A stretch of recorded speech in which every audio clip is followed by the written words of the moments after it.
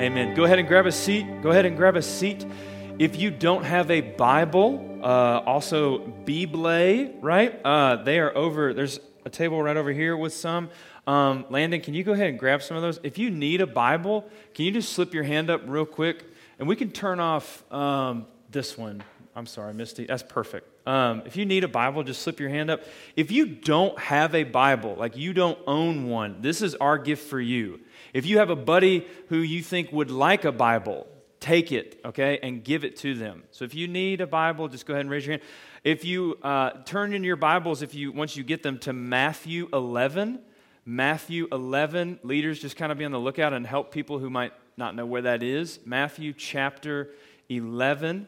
Kendra, there should be like an image right below the songs. If you want to click that up, it's okay if not, no worries. Misty, are we recording? Are we good to go? Perfect. Okay, so turn in your Bibles to Matthew 11. That's perfect. We are going to do something a little different this week at camp. Usually in camp we go, through the book of James, which was amazing, or through conversations with Jesus, or I'm trying to remember all the stuff we've done. We've gone through the book of Philippians here at PVN.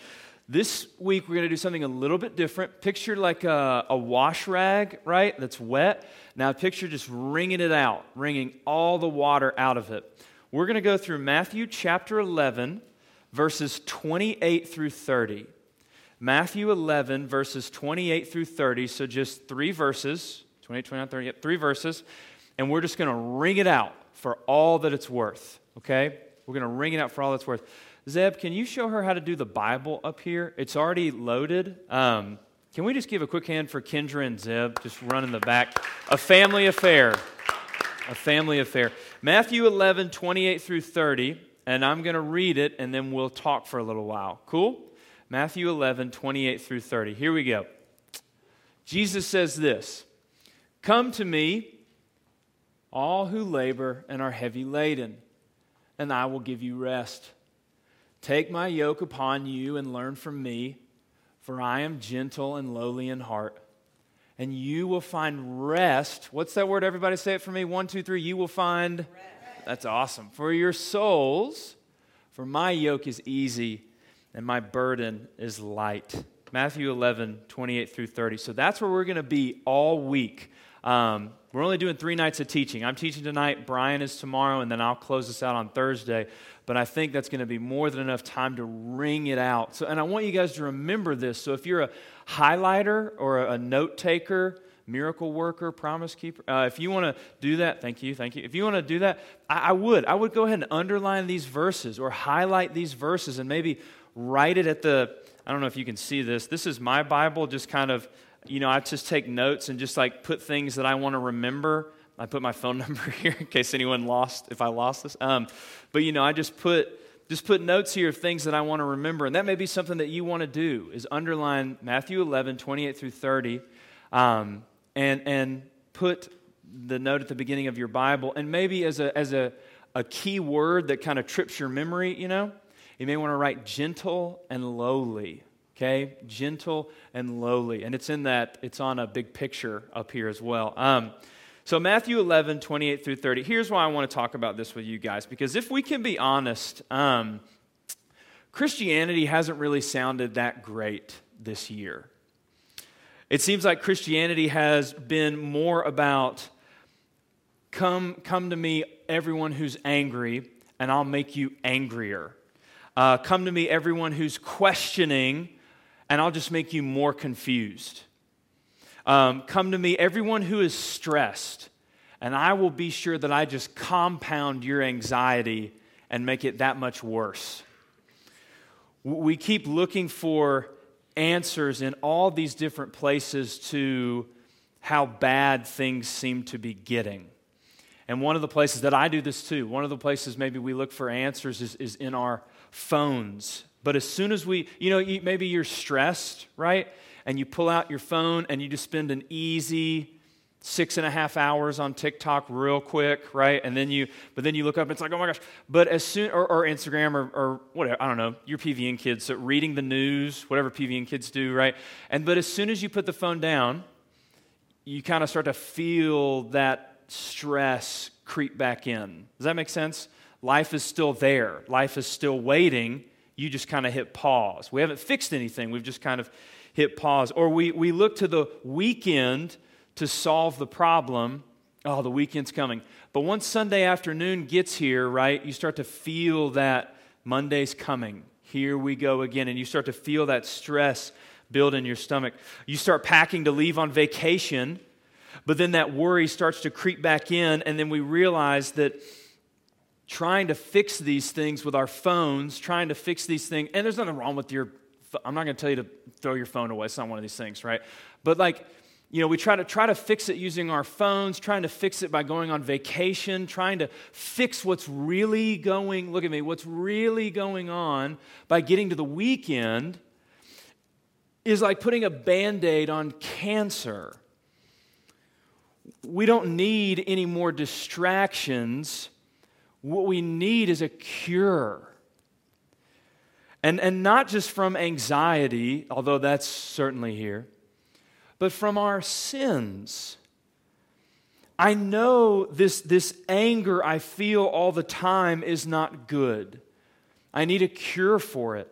I know this lust that pulls me every single day has got a vice grip on me, and I can't get out of it.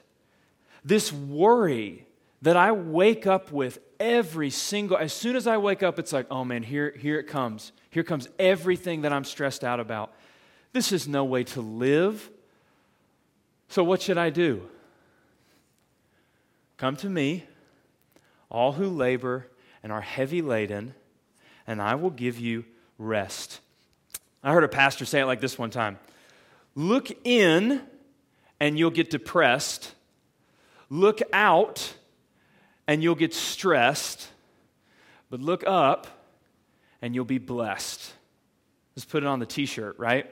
Look in and you'll be depressed. This idea of you just need to dig deeper. You just need to be the best you that you can be. I don't know about you, but I've dropped my phone in the toilet more times in the last year than I care to admit to everybody. I don't think I need to dig deeper into me. Does that make sense? I don't think that I can be the key to fix. I hope I'm not alone in that. Maybe that's okay. But I know everyone's like, okay. That's just an example. But I don't think the key is going to be in here. In fact, the more I try to fix myself, the more it just stresses me out. Have you ever gotten lost in your own head? You know what I'm talking about? You stress about something that's coming and the stress is arguably worse than the thing itself. That's what happens when you look in, okay? And a lot of churches and a lot of places will teach you to look in and how to be a better you, but you are not doing so hot, right? And look out into the world and you'll be stressed. It is tough out there. This isn't like, woohoo, but I've gotten rid of my social media because it either just made me angry or it stressed me out more. I can't listen to grandma on Facebook anymore. I just can't do it. I've just hit my limit. And it's not, my grandma doesn't have Facebook. Juanita does not have a Facebook. But I think some of you can relate a little bit. I just can't do it anymore. Instagram, I was on it all the time. I would literally scroll through everything, close out Instagram, and then open it right back up. And I was like, wait a minute, I was just here. And so I got out of that. And then Twitter is just awful. It's just horrible. And again, if you have those things, that's fine. I'm just telling you, if that's where you're putting your hope, it's not going to get better. Does that make sense? If anything, it's going to stress you out more, okay? But look up and you'll be blessed. Come to me, all who labor and are heavy laden. Now, Jesus says this. This is Jesus. Come to me. Okay? Jesus starts this conversation with you. Come to me, everyone who labors and is heavy laden. Now, this is what we need to see. It's not just Jesus standing there, light shining. There's sheep around, and he just says, come to me. There's more to it than this. Now, we got to think about who Jesus is. I have a nephew named Hudson who's 6, and we took him to this splash pad. You know what I'm talking about, where water comes out of the ground? I don't know where it's from, but we took him to this splash pad in Calhoun a couple weeks ago, and to a 6-year-old, everything is amazing, right? Everything to a 6-year-old is amazing, right? Like the best thing like a bag of chips. Oh, like everything is awesome. And I'm kind of jealous of that, like a little bit, As soon as we get there, as soon as we get to the splash pad, and again, it's like 3 little poles, and like it's definitely free. You know what I'm saying? Like, and water's just coming out of the ground. And he gets this huge smile on his face, and his adrenaline starts pumping, right? And while we're putting sunscreen on him, he's like shaking, like he's so ready to go, right? And finally, we let him run to the splash pad, and he just like sprints all over, like we're timing him. Like he sprints all over this thing for like 30 minutes, like screaming in a good way and like making friends and splashing around, And then he runs, now think, here we go. And he runs, he has all this joy, and out of all this joy that is literally just like pumping through his soul, he runs back to me and Kristen with this big smile on his face, and he says, "This is awesome. Come on, you have to come with me. Come on. Now see this. All the joy in him bursting out of him makes him say, come on, you're going to experience this too. Come on." He's not commanding us to do this. This joy he feels, this joy that Hudson feels, listen, the joy that Hudson feels is so full that it just bursts out of him through his mouth to say, you've got to share this with me. What does this joy in Hudson's heart look like? It takes the form of, you've got to share this with me. That's the spirit of Jesus' heart when he says, come to me, all who are weary and heavy laden, and I will give you rest. It's not just this doctor who isn't going through what you're going through. He's just recommending the pills that you need to take. Jesus is this when he tells you. This is the spirit of Jesus' heart. It's not a command. Listen, you can command people to do stuff even though you don't really feel it. Does that make sense? You can command people to do stuff, but you don't really feel it. It's just your job to command people.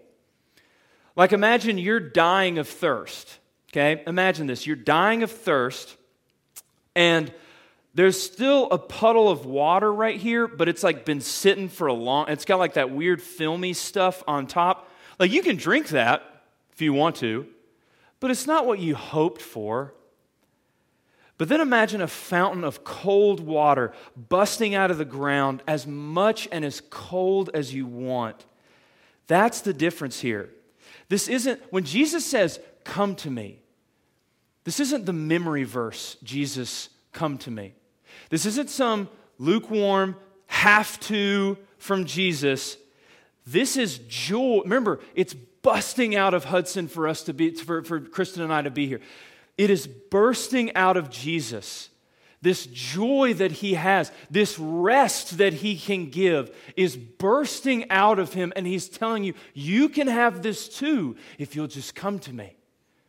You can have this rest if you'll come to me. You can have this fullness if you'll come to me. And it's not a command like Brianna, come with me and I'll take you to the joy. Jesus is the joy.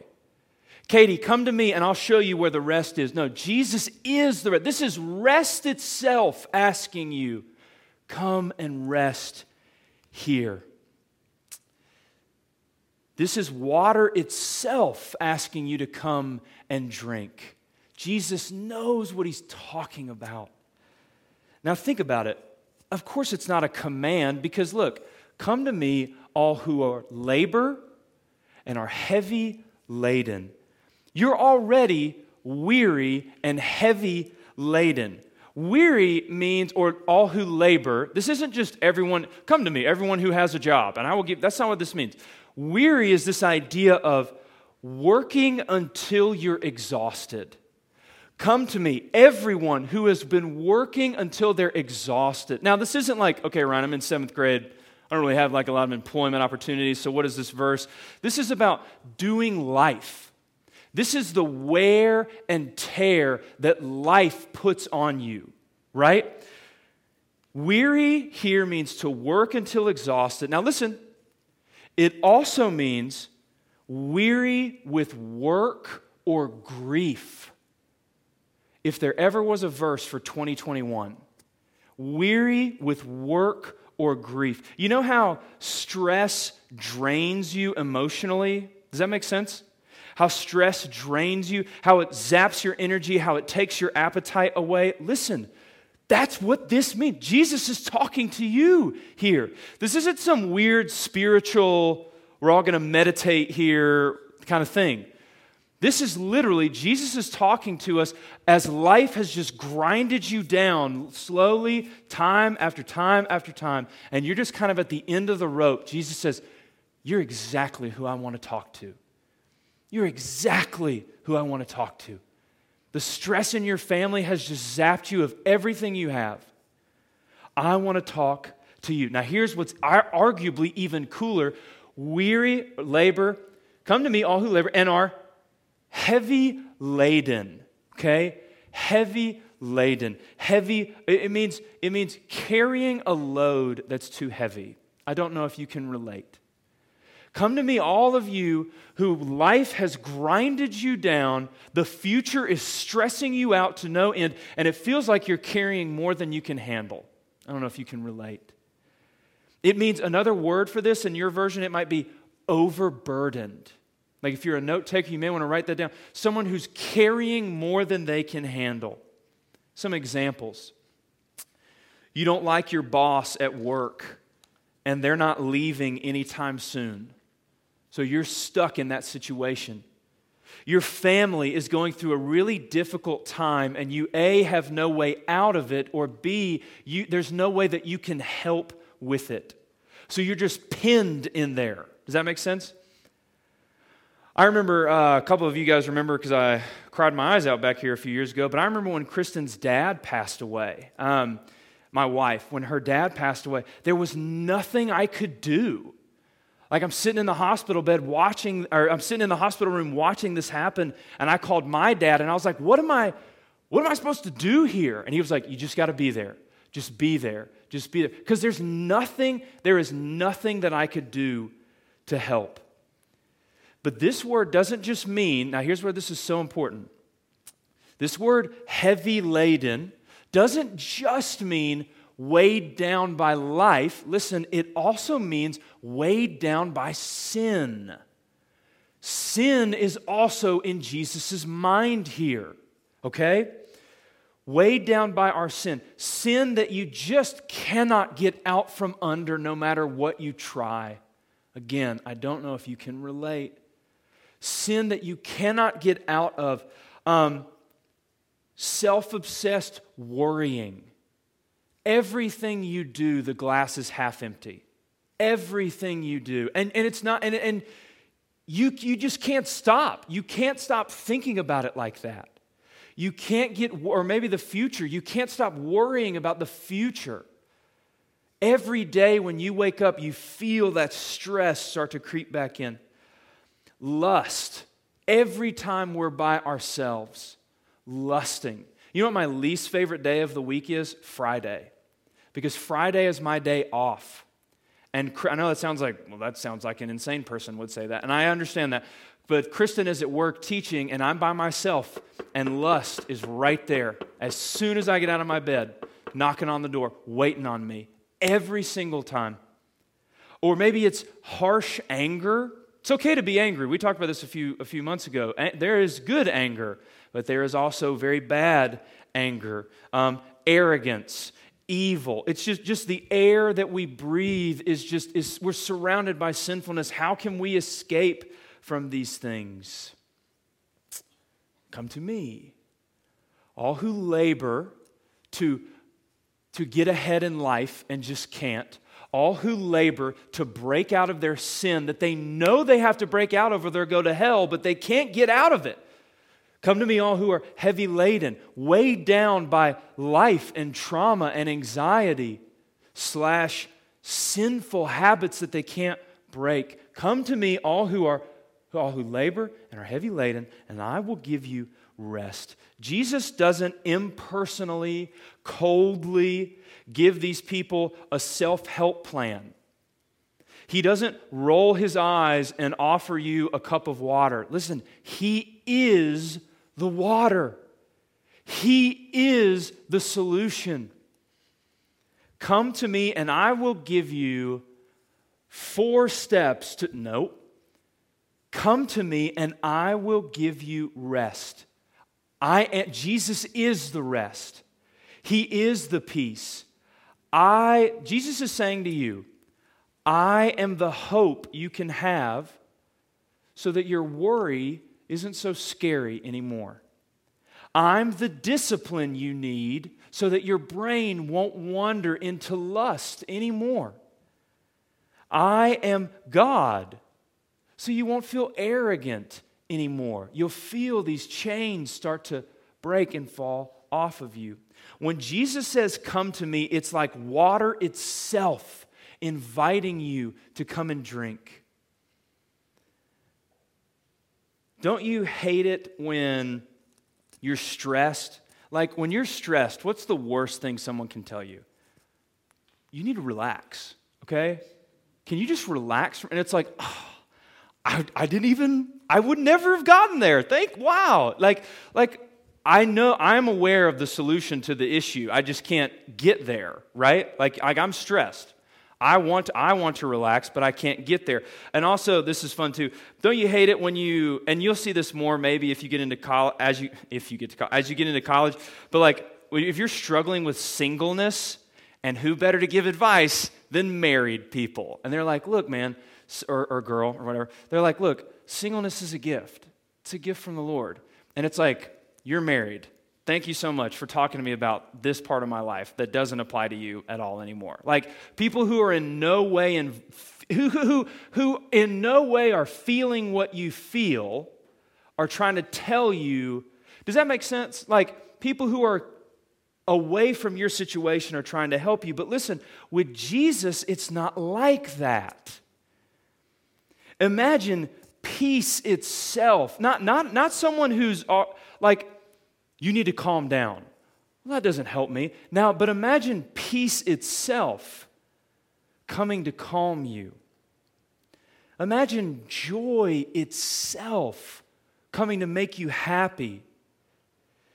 If you're keyed up, I can tell you to go to bed, but that's not going to help you sleep. Does that make sense? Like you know you need to go to bed. And now we're getting to that point in the evening where you're starting to stress about the fact that you can't get to bed, which makes you stay up later, right? You know what I'm talking about? But now if I tell you go to bed, that's not going to help you. But imagine if rest itself covered you, how quickly you could fall asleep. When Jesus says, come to me, it's not like, come to me and I'll show you where you can get. No, come to me and I'll give you rest. Rest itself is telling you that. When Jesus says, come to me, he knows that he is what you've been looking for. He's the key to your anxiety. He's the solution to your anger. He is the cleanser of your sin. He's the cleanser of your sin. People who are weary and heavy laden don't need another command lopped on top. Does that make sense? They don't need it. And Jesus knows that. Look at 11:29. Look at verse 29. Take my yoke upon you. So he's told us, come to me who are weary and heavy laden, and I'll give you rest. Now he opens it up to explain it a little bit more. Take my yoke upon you and learn from me, for I am gentle and lowly in heart, and you will find rest for your souls. Take my yoke upon you. Well, that sounds like he's just putting another command on us. Does that make sense? Take my yoke upon you. Do this now, right? Do this now. He's putting something on you, but it's not what you think. Listen, here's what this is like. When Jesus says, take my yoke upon you, picture like, first of all, a yoke. There are no eggs involved here, okay? A yoke is like when an ox is working in the field, it's like this big collar that they put on the ox so that it'll stay while it works. Does that make sense? This doesn't sound super relaxing, Jesus, okay? Does that make sense? Come to me and let's do farm work together, right? Take my yoke upon you. What does Jesus mean? Here we go. Imagine, how can you put something on someone and it is helpful to them? Here's the example. Imagine you're drowning, like it's not a good situation. You're drowning, and the lifeguard comes, and while you're sinking, he puts a life jacket on you, right? Oh, great, I'm sinking, and now you're just going to put something else on me here. No. You see what I'm saying? God, I can't do this. I can't defeat my sin on my own. I can't manage this job that I hate on my own. I can't navigate my complicated family on my own. Listen, Jesus knows that. He knows you can't do this on your own. When he says, "Come to me, I will give you rest." Notice, it's free. When you're drowning, how do you get that help from a lifeguard? You just throw your hands up and you ask him for help. And you ask the lifeguard for help. Listen, you don't have to trade anything. You don't have to earn your keep. The whole point is that you can't. See, we know this. Like, you know that. You know Jesus loves you. His grace is free, but we live differently than that because it's hardwired into us that we have got to earn it. Your life as a Christian, as you continue to grow, ask the adults this, your life as a Christian as you continue to grow is Jesus, one after the other, unwiring that part of your brain that says you have to earn it. Over and over again, you're going to say, "I know you love me, Jesus." And then you're going to go back into trying to earn it. "I know you love me, Jesus." And then you're going to go back into trying to earn it. And he's got to show you one way or the other that you can't earn it. That his grace is free. That what you have to do is ask for help. Imagine if you were drowning and you were trying to trade with the lifeguard before they saved you. Jesus puts his yoke on you. He puts the life jacket on you, and the burdens begin to lift. You don't have to earn your keep, and the whole point is that you can't. If you're weary now think about this.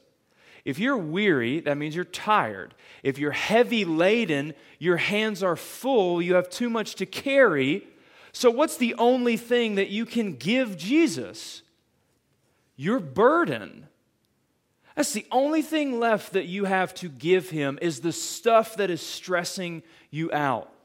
The sin that you cannot let go of. That's all that's left. That's the only thing in your hand. And that's what Jesus wants. Why does Jesus want your burden? Because water is most fully enjoyed not by people like you and me who have bottles of it in the fridge. Water is most enjoyed and appreciated by people who are dying of thirst. With Jesus, his grace is fully enjoyed and he is most fully glorified the bigger your burden is. The bigger your burden is. The worse things are going for you, the more and more Jesus is sprinting towards you full speed. So what do you have to lose? The worse the sin in your life, the more glorious Jesus becomes. Think about it like this. When a child is suffocating, does the child's dad want him to take short, measured breaths of the oxygen? No. Breathe as deep as you want. Take all that you want. That's Jesus' grace being offered to you for your sin, but also for your stress. Look at verse 28. Verse 28. Come to me. Jesus starts this conversation. Do you see that? He doesn't wait for you. Jesus, and that's a good thing. Jesus starts this conversation. We avoid difficult situations. Does that make sense? Is that fair? We don't prefer it. You kind of we kind of awkwardly kind of moonwalk away from the bad situation, okay? Not only does Jesus not avoid the tough situations, he's drawn to them. He is drawn to the tough situations. Now think about that. He's drawn to them. He wants, send me the tough ones. Send me these. You may know this story. Think about this. Church kids, lend me your ears. In Mark chapter 5, there's a woman with a bleeding disorder. Do you remember this? There's a woman with a bleeding disorder, and none of the doctors have been able to fix it. And Jesus is being crowded by hundreds of people. The crowds are pushing in on him. And this woman who is ceremonially unclean, who no one else can be around, she reaches out. You remember this? She reaches out and she touches Jesus' robe. And what happens? She's healed. And what? Now it's like, oh, wow. And it is amazing. But what does Jesus do in that moment? Do you remember this? What does Jesus do? He stops the whole parade. And what does he ask? Who touched me? I felt power go out from me. Who touched me? Listen, he's not angry. Think about what we've just been talking about. Don't you see? His healing power was used, and he wants to know who it was. He's drawn to the person who was asking for help. He's drawn to them. He's not sitting there tapping his whatever, He's not some diva who touched my robe as if it's not already covered in dirt, right? He wants to know. Now think about this. He felt the power go out from him, meaning his energy level went from here to here. If you touched something, right?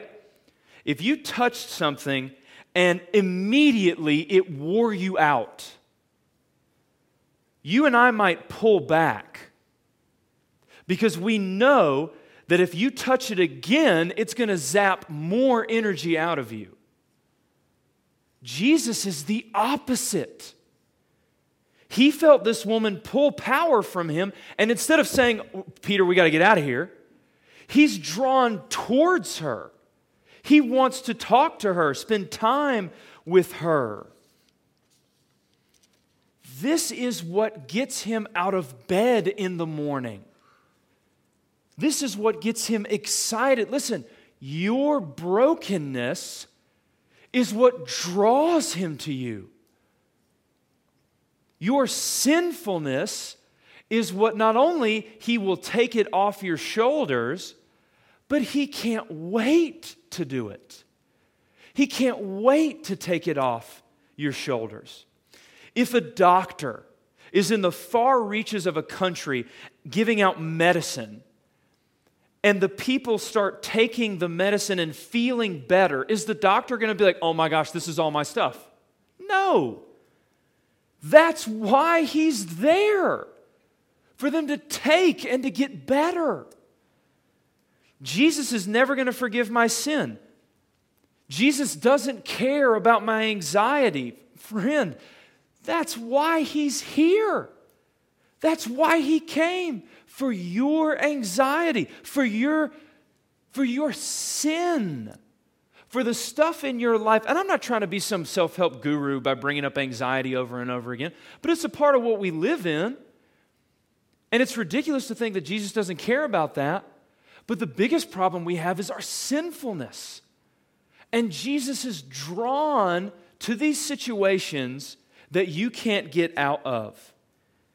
You have, listen. You have nothing to lose except your burden when you come to Jesus. You have nothing to lose except the thing that's weighing you down and stressing you out. Come to me. Jesus has already started the conversation. He's already turned his eyes to you. Now, here's the crazy part. Listen. Here's the part of the sermon where I'm supposed to say, are you going to ask him? Are you going to ask him to take your burden away? Psalm 34:18. Can you guys turn there real quick? Psalm 34, 18. And I'll turn there too. Solidarity. Psalm 34, 18. And I want you guys to see it. Now, as you're turning there, Psalm 34, verse 18, I want you guys to remember what we just said, how Jesus is drawn to you. He does, not because he has to, not because he's being told by some meta divine boss that we don't know about, not because he's not going to roll his eyes. He is drawn to your brokenness. What does Psalm 34, verse 18 say? Psalm 34, 18 says this: "The Lord is near to the brokenhearted and saves those who are crushed in spirit." The Lord is near to the brokenhearted and saves those who are crushed in spirit. Listen, it doesn't say the Lord is near the brokenhearted who ask him. The Lord is near the brokenhearted who are praying it the right way. The Lord is near the brokenhearted as long as they're in church. As long as they have 2 or more Awana medals, the Lord is near the brokenhearted. No. Again, listen. We have missed Jesus' heart if that's what we think. Look at what it says. The Lord is near the brokenhearted. There are no other circumstances except you're struggling. That's it. Your broken heart is what draws him to you before you even open your mouth to ask him for help.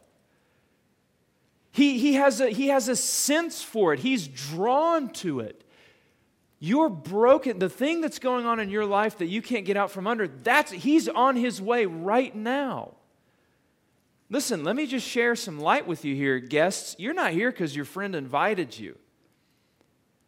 Those of you who have been here a long time, you're not here because mom and dad brought you. You're not here because you drove. You're not here because you heard the right thing in the announcements, as if anyone listens to the announcements. You're not here because of those things. Listen.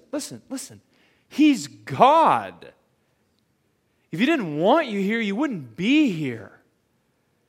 You're here because God has ordained you to be here. God doesn't care about my broken heart. You're probably right. That's why he's bringing you to a camp where this is what we're talking about all week.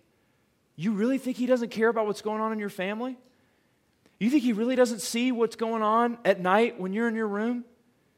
You think he doesn't know? You think he doesn't care about these things? He's drawn to these things. He wants to help you in these things. That's why you're here. He wants to get you out of these things. Jesus knows how to handle brokenness. Let me close with this. There are instances where Muslims aren't even allowed to say Allah's name. The Quran is always supposed to be held in an elevated position. It can't touch the floor. Does that sound like a God who is drawn to brokenness? Buddhism is about achieving enlightenment, moving up the ladder. Brokenness is the polar opposite of Buddhism. Allah was never betrayed by his friends. Allah never had a sleepless night. Buddha was never tied up and taken to his death. All 3 of those things happened to Jesus in the same chapter of the Bible. Listen, Jesus doesn't just heal your brokenness. He takes it from you. Now listen, not a trick question. You have brokenness on your shoulders. You have sinfulness on your shoulders. If Jesus takes that sinfulness from you, who's holding it all now? Jesus is. Isaiah 53:6. All we like sheep have gone astray. We have turned all of us to his own way, and the Lord has laid on him the wickedness of us all. laid it on him. It's got to go somewhere. A doctor may heal your disease, but he doesn't take your disease. Does that make sense? Jesus Christ is the ultimate healer. Listen, because he's better than a self-help book. He's better than like a TED Talk on YouTube. He's better than these things. Listen, because he takes our worry, our sin, our job loss, our broken family, our stress, and he doesn't just say, take 2 of these pills or follow these 4 steps. He takes the burdens off all of our backs and puts them on his own. Only the God-man can do that. And he let our burdens seal him to the cross. And he died with them on him. And then he rose from the dead without them.